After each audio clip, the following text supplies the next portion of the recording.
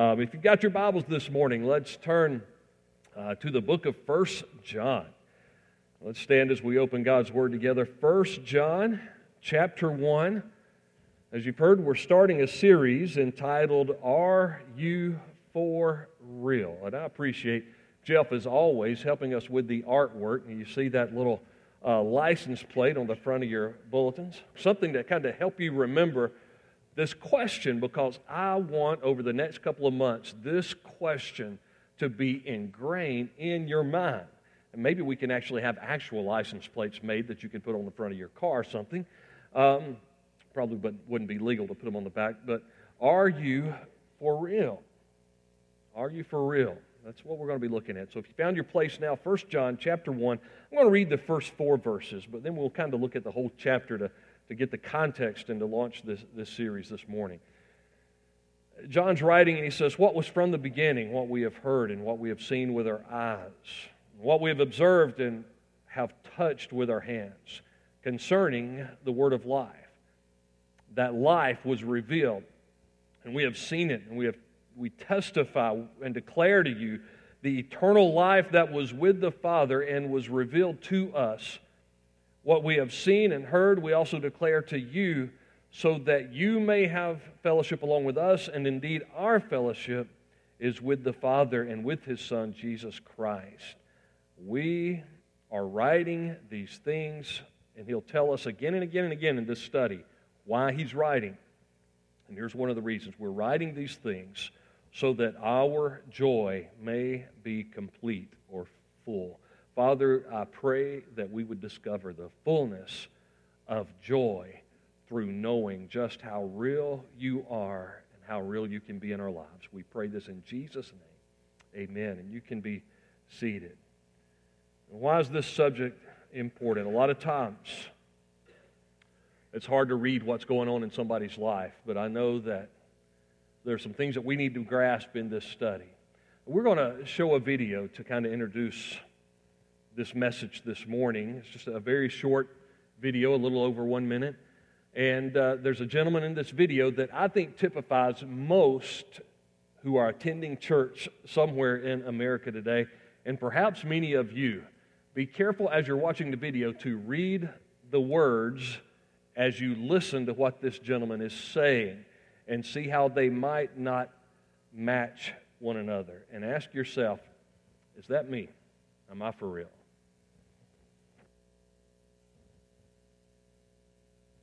How real is Christ to you? We sang powerfully a moment, Christ is enough for me.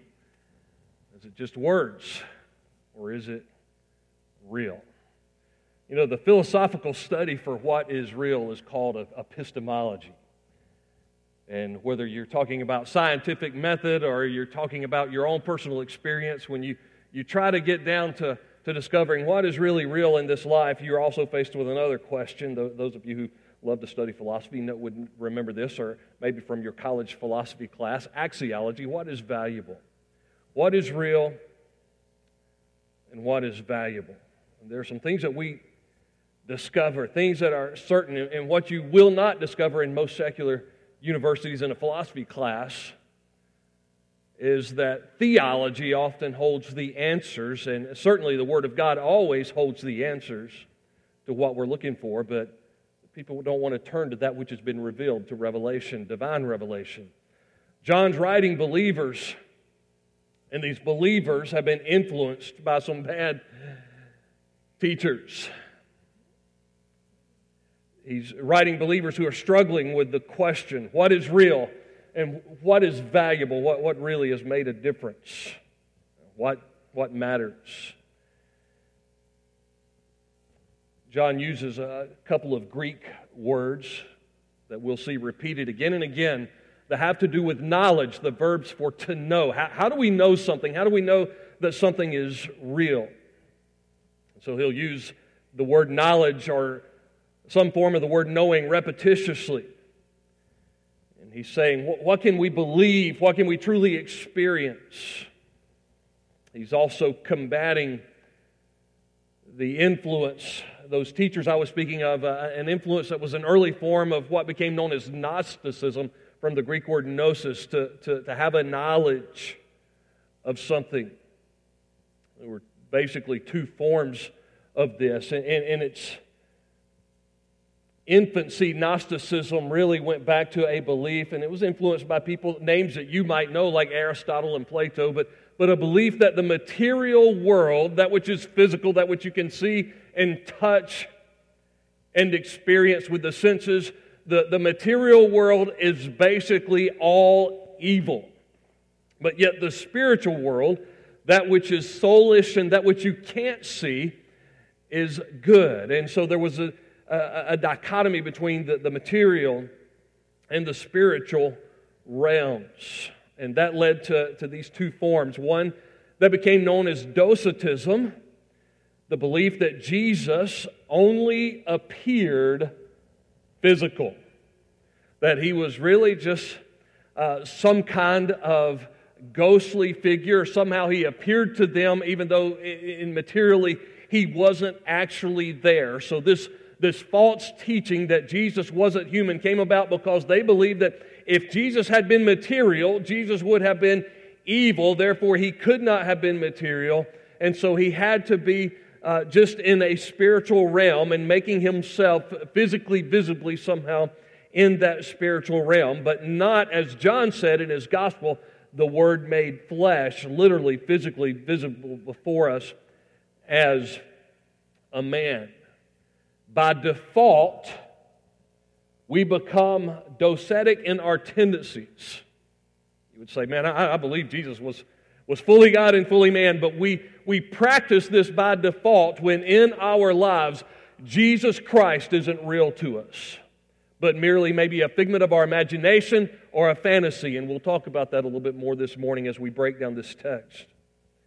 The other form of Gnosticism was called the Cerinthian Gnostics, and they believed that Jesus had divinity come upon him, that in his flesh, the material aspects of his flesh as a man would have been evil, but at the moment he was baptized, divinity came upon him for purposes, and at the moment of his crucifixion, that divinity left him, and that's why he said, my God, why have you forsaken me?" And so it was just as severe a distortion, but it said, no, wait a minute, Jesus was physical, he was material, therefore he wasn't God. There's no way that he could have been a sinless God, but divinity came upon him for some purposes. So you have a couple of extremes there that get away from what John had taught in his gospel, that Jesus was the God-man, fully God and fully man, the Word made flesh who dwelt among us. And you say, well, what difference did that make in how they lived? It made all the difference in the world. These Christians that John's writing to begin to lack assurance of just how real Jesus is and was when he walked the face of this earth. And I believe there are people that struggle under the sound of my voice today with just how real Jesus is.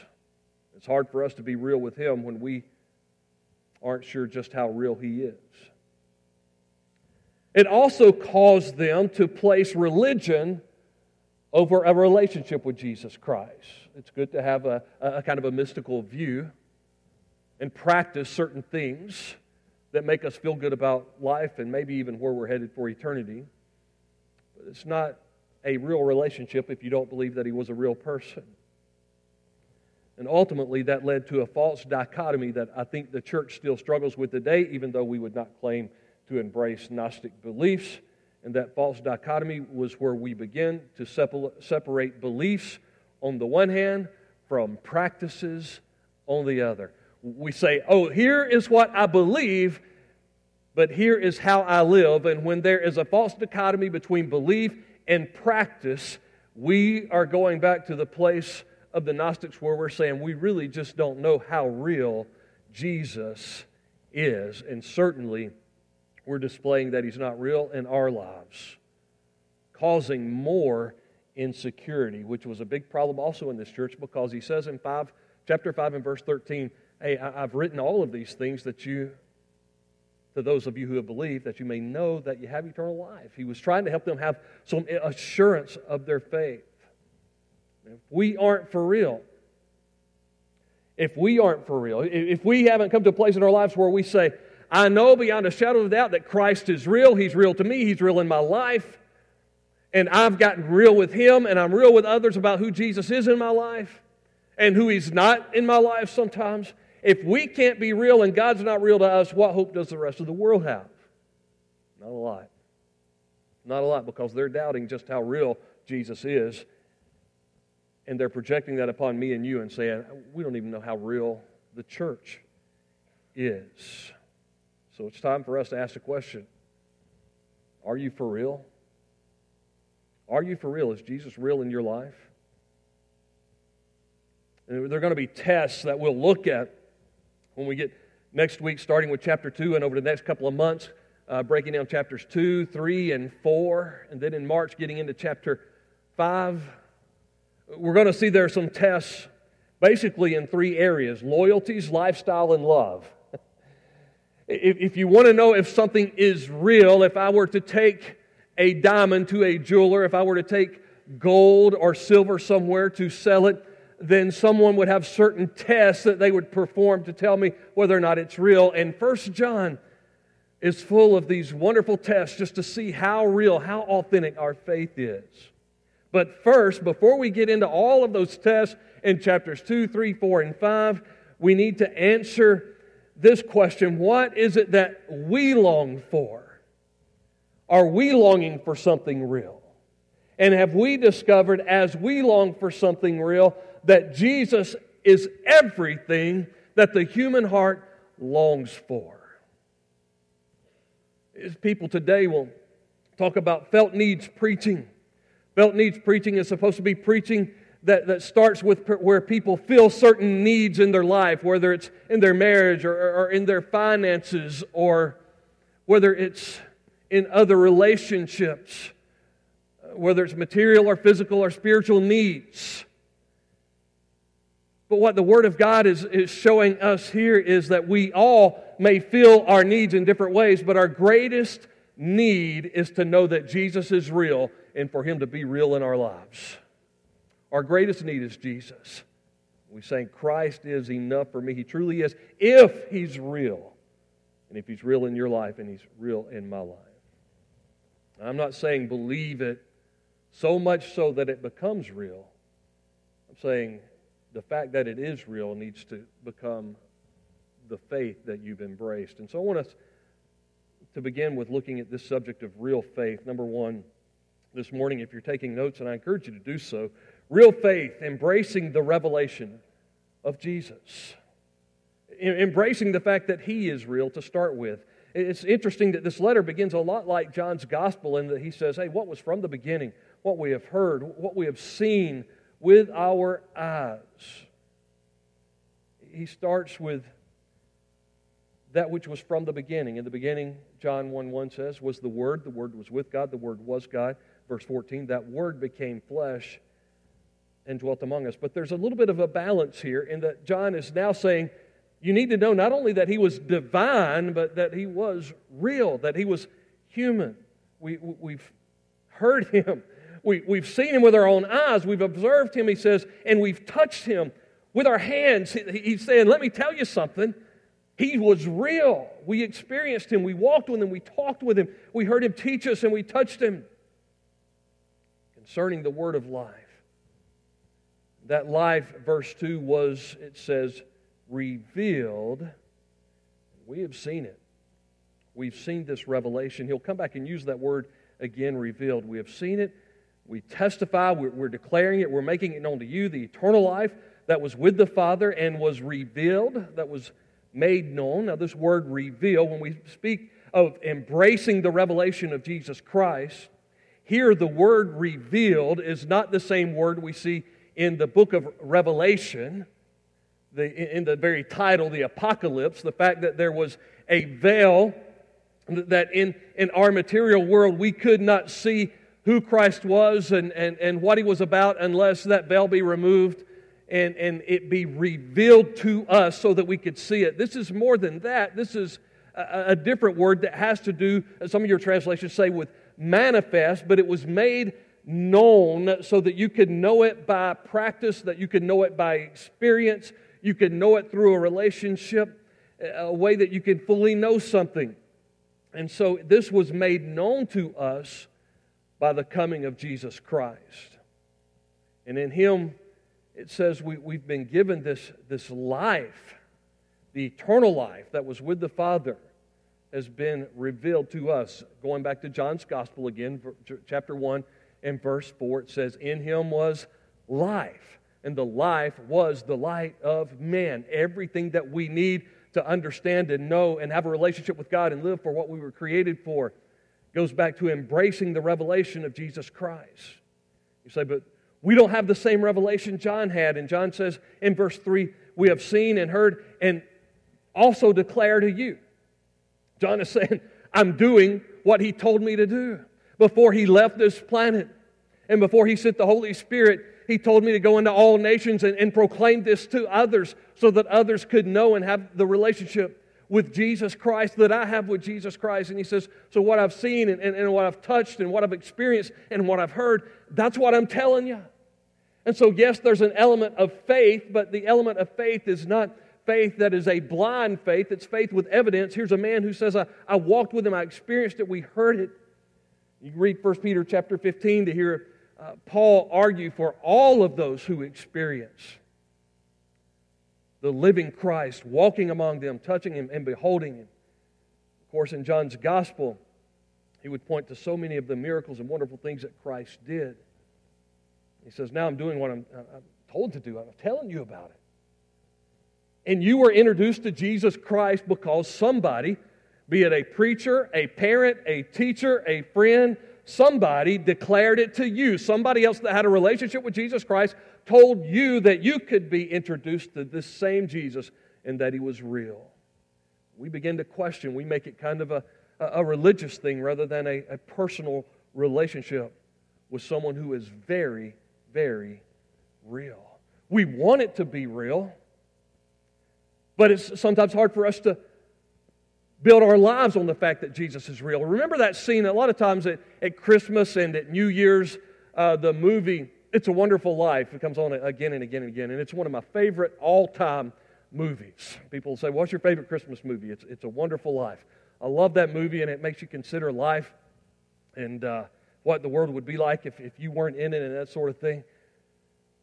Kind of a bad theology of angels, I guess, but it's still a movie that makes you think. But I remember there's one scene that came to mind as I was studying this passage, and it's the scene where after George Bailey comes back to reality, to where things are real again, after he had observed life in the world without him, after he had seen his wife and she didn't recognize him, he comes back to this real world and he sees her again.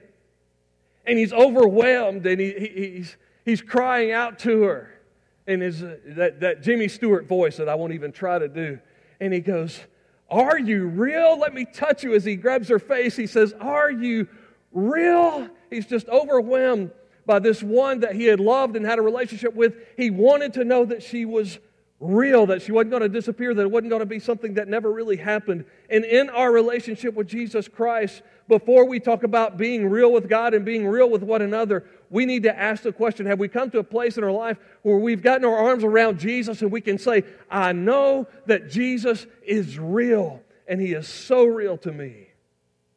Have you ever been driving down the road before by yourself and the presence of Jesus be so real that you just knew you could reach out and take Him by the hand? Do you miss those moments when He was that real to you? Have we become so distracted by our cell phones and everything else in the world that today we don't take time to be still and experience the realness of Christ through His Holy Spirit who is with us? Or have we reduced it to mere fantasy? See, let's be honest, all of us, when something seems too real or too good to be true, we often push it off into a fantasy world. If it seems impossibly true, a dream, a movie, the things of faith, we reduce it to mere fantasy. And that's religion. That's not a relationship. Religion is kind of saying this fantasy world over here, and Jesus is in it. The Jesus that I saw on felt boards when I was a kid. The Jesus that I read about in Sunday school quarterlies. But Jesus isn't somebody who is real to us. So we've got a dose of religion, but not a real relationship. Jesus, young people, listen to me. Jesus is not a fantasy. And adults, let's stop reducing Him to mere religion. Let's stop reducing Him to mere religion by just assuming that He is somebody that is a figment of our imagination. You know, that's what the world is saying. I had a discussion with an atheist, and he said, you are the people that just have all these crazy voices in your head, and you say that you're praying, and you're just talking to yourself. Because they haven't experienced how real Jesus is, either in their own life or how they've observed most Christians around them living. He is real and He is life. And John had witnessed those miracles. He had seen Him, he had touched Him, he had beheld Him. He was in that inner circle. He was an intimate friend of the Lord Jesus Christ Himself. And He's saying to the church, I want you to know that He is real, and get away from this false dichotomy that He just lives in some kind of spiritual realm, but He doesn't really live in me. John is saying, I'm telling you, He is real. Remember John? He is, I love this about John. He records the fact in his gospel after the resurrection. He records that he and Peter raced to the tomb, and he also lets you know that he beat Peter to the tomb. He was there. He saw that the tomb was empty. Peter ran in the tomb with a little more courage, as he was always the first to display, but John was there. John was there at Pentecost when the promise of the Holy Spirit after the ascension of Christ came upon the church. He knew just how real Jesus was, because the Jesus that was with Him was now living in Him, the very Spirit of Jesus Christ Himself. Jesus is real. Are you for real? Is He real to you? Are you just practicing religion today? It's a dangerous place to be. The world doesn't need more religion. The world needs to see men, women, boys, and girls that know that Jesus is real. Secondly, I want to talk not only about your real faith, but real fellowship. See, John transitions here.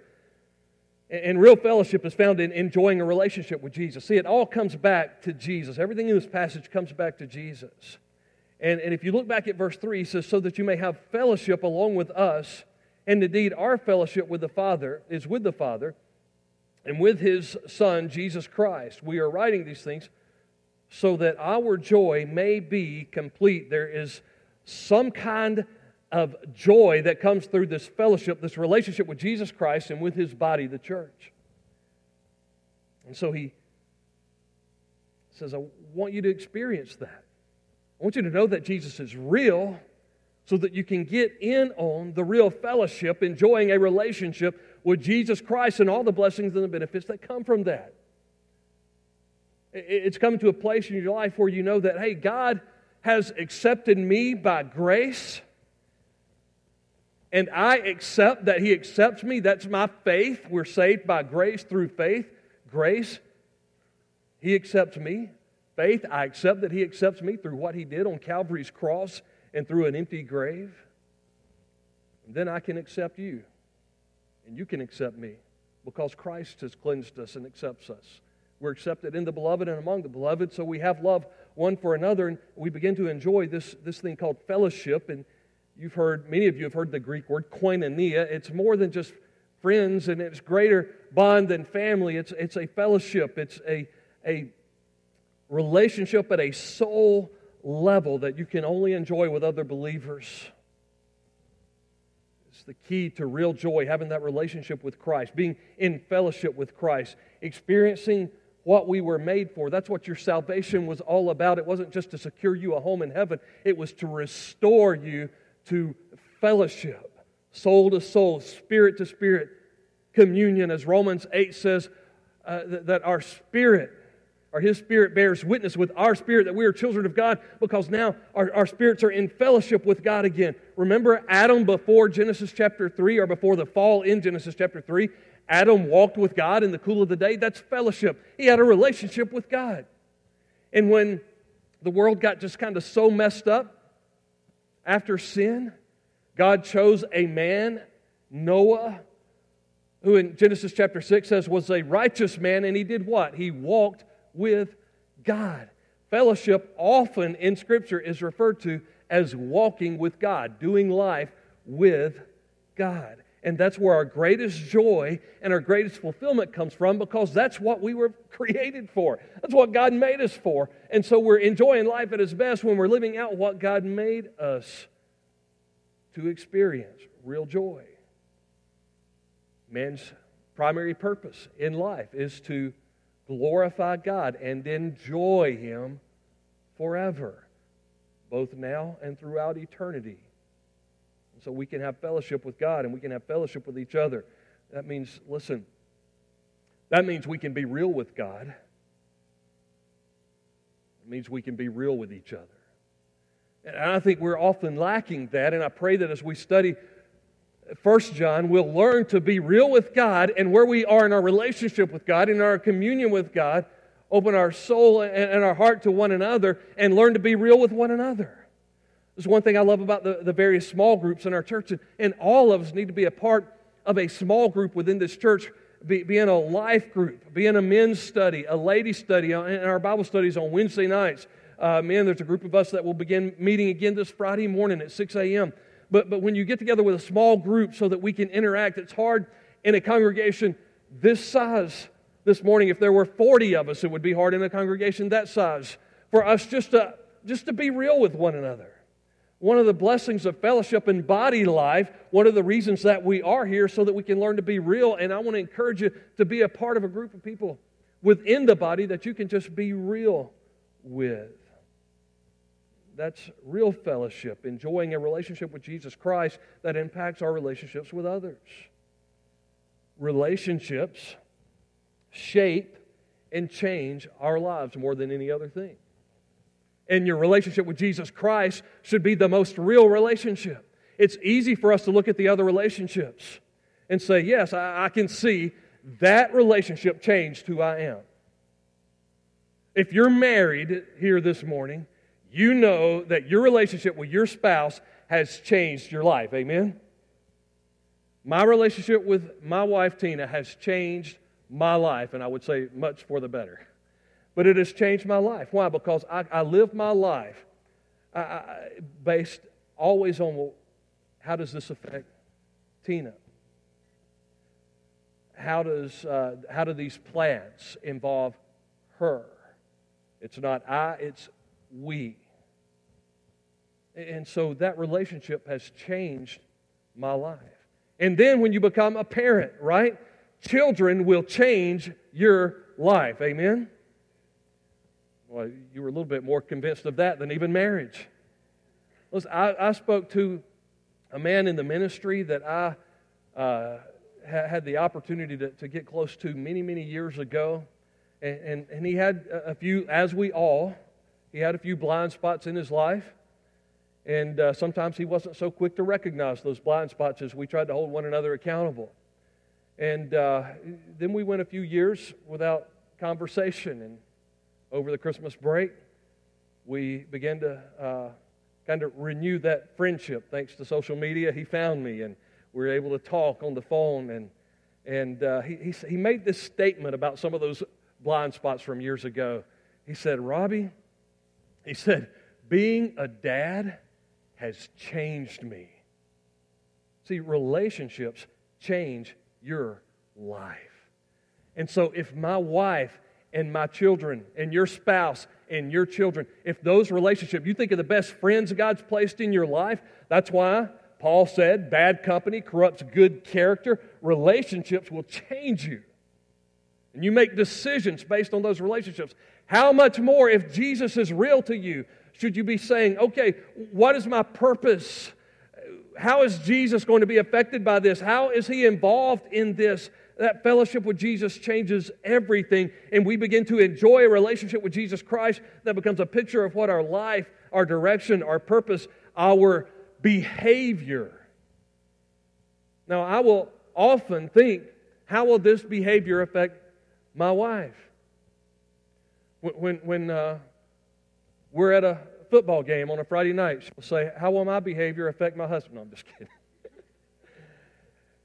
How does our behavior affect one another? How much more as Christians, if we are truly in a relationship with Jesus Christ, if it's real, and for some of you this morning, the Spirit of God may be showing you that it's not real, but if it's real, how much more does that relationship with Jesus Christ cause you to stop and say, what about this behavior?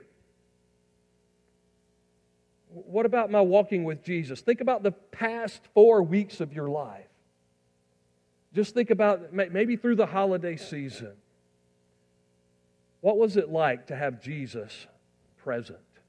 Or were there some things you were involved in? Were there some places, were there some moments where you say, Jesus was out of sight and out of mind? And if He wasn't real in those moments, so much so that it began to change and shape your own behavior, you have to ask the question, not so much is Jesus for real, but am I for real? Are you for real? Are you for real? Or are you living your life? Are you walking day in and day out with an awareness and an enjoyment of the presence of Jesus Christ, who sent His Holy Spirit? Romans 8:9 says, if you do not have the Spirit of Christ, you do not belong to Christ. Ephesians 5:18 says, be continually being filled with the Spirit of Christ. If there's not an awareness of the Spirit of Jesus Christ working in your life, is He really real to you? Are you walking with an awareness and an enjoyment of the presence of Christ in your life? Or do you quench or grieve the Holy Spirit with your behaviors? Or does it even cross your mind the reality of Christ? Is that that's a Sunday morning go to church thing? That's a Wednesday night youth Bible study. Is He real to you 24/7? You say, well, as I begin to do that, I feel a little conviction. That's probably a good sign. As I do that, I begin to struggle. Listen, that's part of the struggle that John's going to deal with in this study. That real fellowship means that we will often need, and by the way, this was needed to begin the fellowship process, so it shouldn't surprise us, but we'll need real forgiveness. And if we're going to be for real, we've got to experience real forgiveness and experience the righteousness of Christ that comes through faith and the forgiveness that we receive in Him because of those decisions of walking in the flesh rather than walking in the Spirit. Go back to verse 6 with me.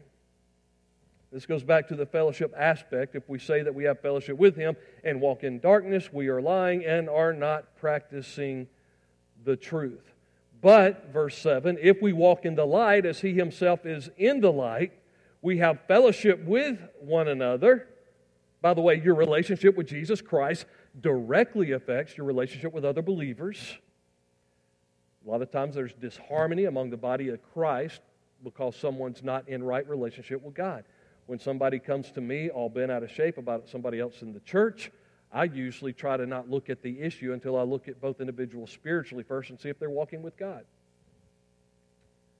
But he says we have fellowship with one another, and the blood of Jesus, His Son, cleanses us from all sin. As we'll see as we kind of further break this epistle down, as we see what John is writing about, he's talking about us becoming in practice who we are in position when we put our faith in Christ. It's a process we call sanctification. He says if we say we have no sin, we are deceiving ourselves, and the truth is not in us. If we say, man, I know I'm walking in darkness, but it ain't my fault. We say we have no sin, we lie, and we deceive ourselves. But here's the promise, verse 9, if we confess our sin, He is faithful and just to forgive us our sins and cleanse us from all unrighteousness so that the fellowship is restored. Now, John, I believe, is writing to believers here who were struggling with that assurance, and he was saying, even if Jesus is real to you, you need to practice confession, James chapter 5, that we looked at last week, confessing our sins, not only to God, but confessing our sins to one another, for the healing, not only physical, but I believe spiritual healing that comes through that practice. And so he's not teaching sinless perfectionism, that, well, I got saved, baptized, filled with the Holy Spirit, and so I never sin. Now, what we have to acknowledge, Romans 8:4, the righteous requirements are fully met in us when we walk according to the Spirit and not according to the flesh. What we have to acknowledge is that when we do sin, we made the choice at that moment to walk in the flesh, to walk in darkness instead of walk with Jesus and the reality and the enjoyment and the awareness of His presence. And so he says, let's confess that sin. Confess means to agree with God. Call it what God calls it. And so many times we'll hinder our growth. Some of you made New Year's resolutions to grow in your walk with God. Last week we talked about that fitness that we could experience spiritually speaking. And then we'll allow things into our life, and the Holy Spirit of God will begin to convict us. The Word of God will point it out, and we'll know deep down inside that is sin. That is not something that is real and lasting. But yet we won't agree with God about it and call it what it is. Let's call it what God calls it. Say, God, I see that. Search me, oh God, know my heart, try me and know my anxieties. See if there's any wicked way within me. Lord, let me call it what you call it so that you can do the surgery on me, spiritually speaking, and deal with it. I want to confess it as sin. And again, verse 10, if we say we have not sinned, we make Him a liar, and His word is not in us. Ever had anybody try to tell you that they've never sinned? Well, strong indictment against that statement here. At the same time, we'll see in this letter, as we get into the lifestyle aspect, the evidence that if we continually, habitually walk in sin, violating what Romans 6, shall we continue in sin that grace may abound? God forbid, how can we that are dead to sin continue to live in it? We continue to walk in sin, then we're communicating that Jesus isn't real to us.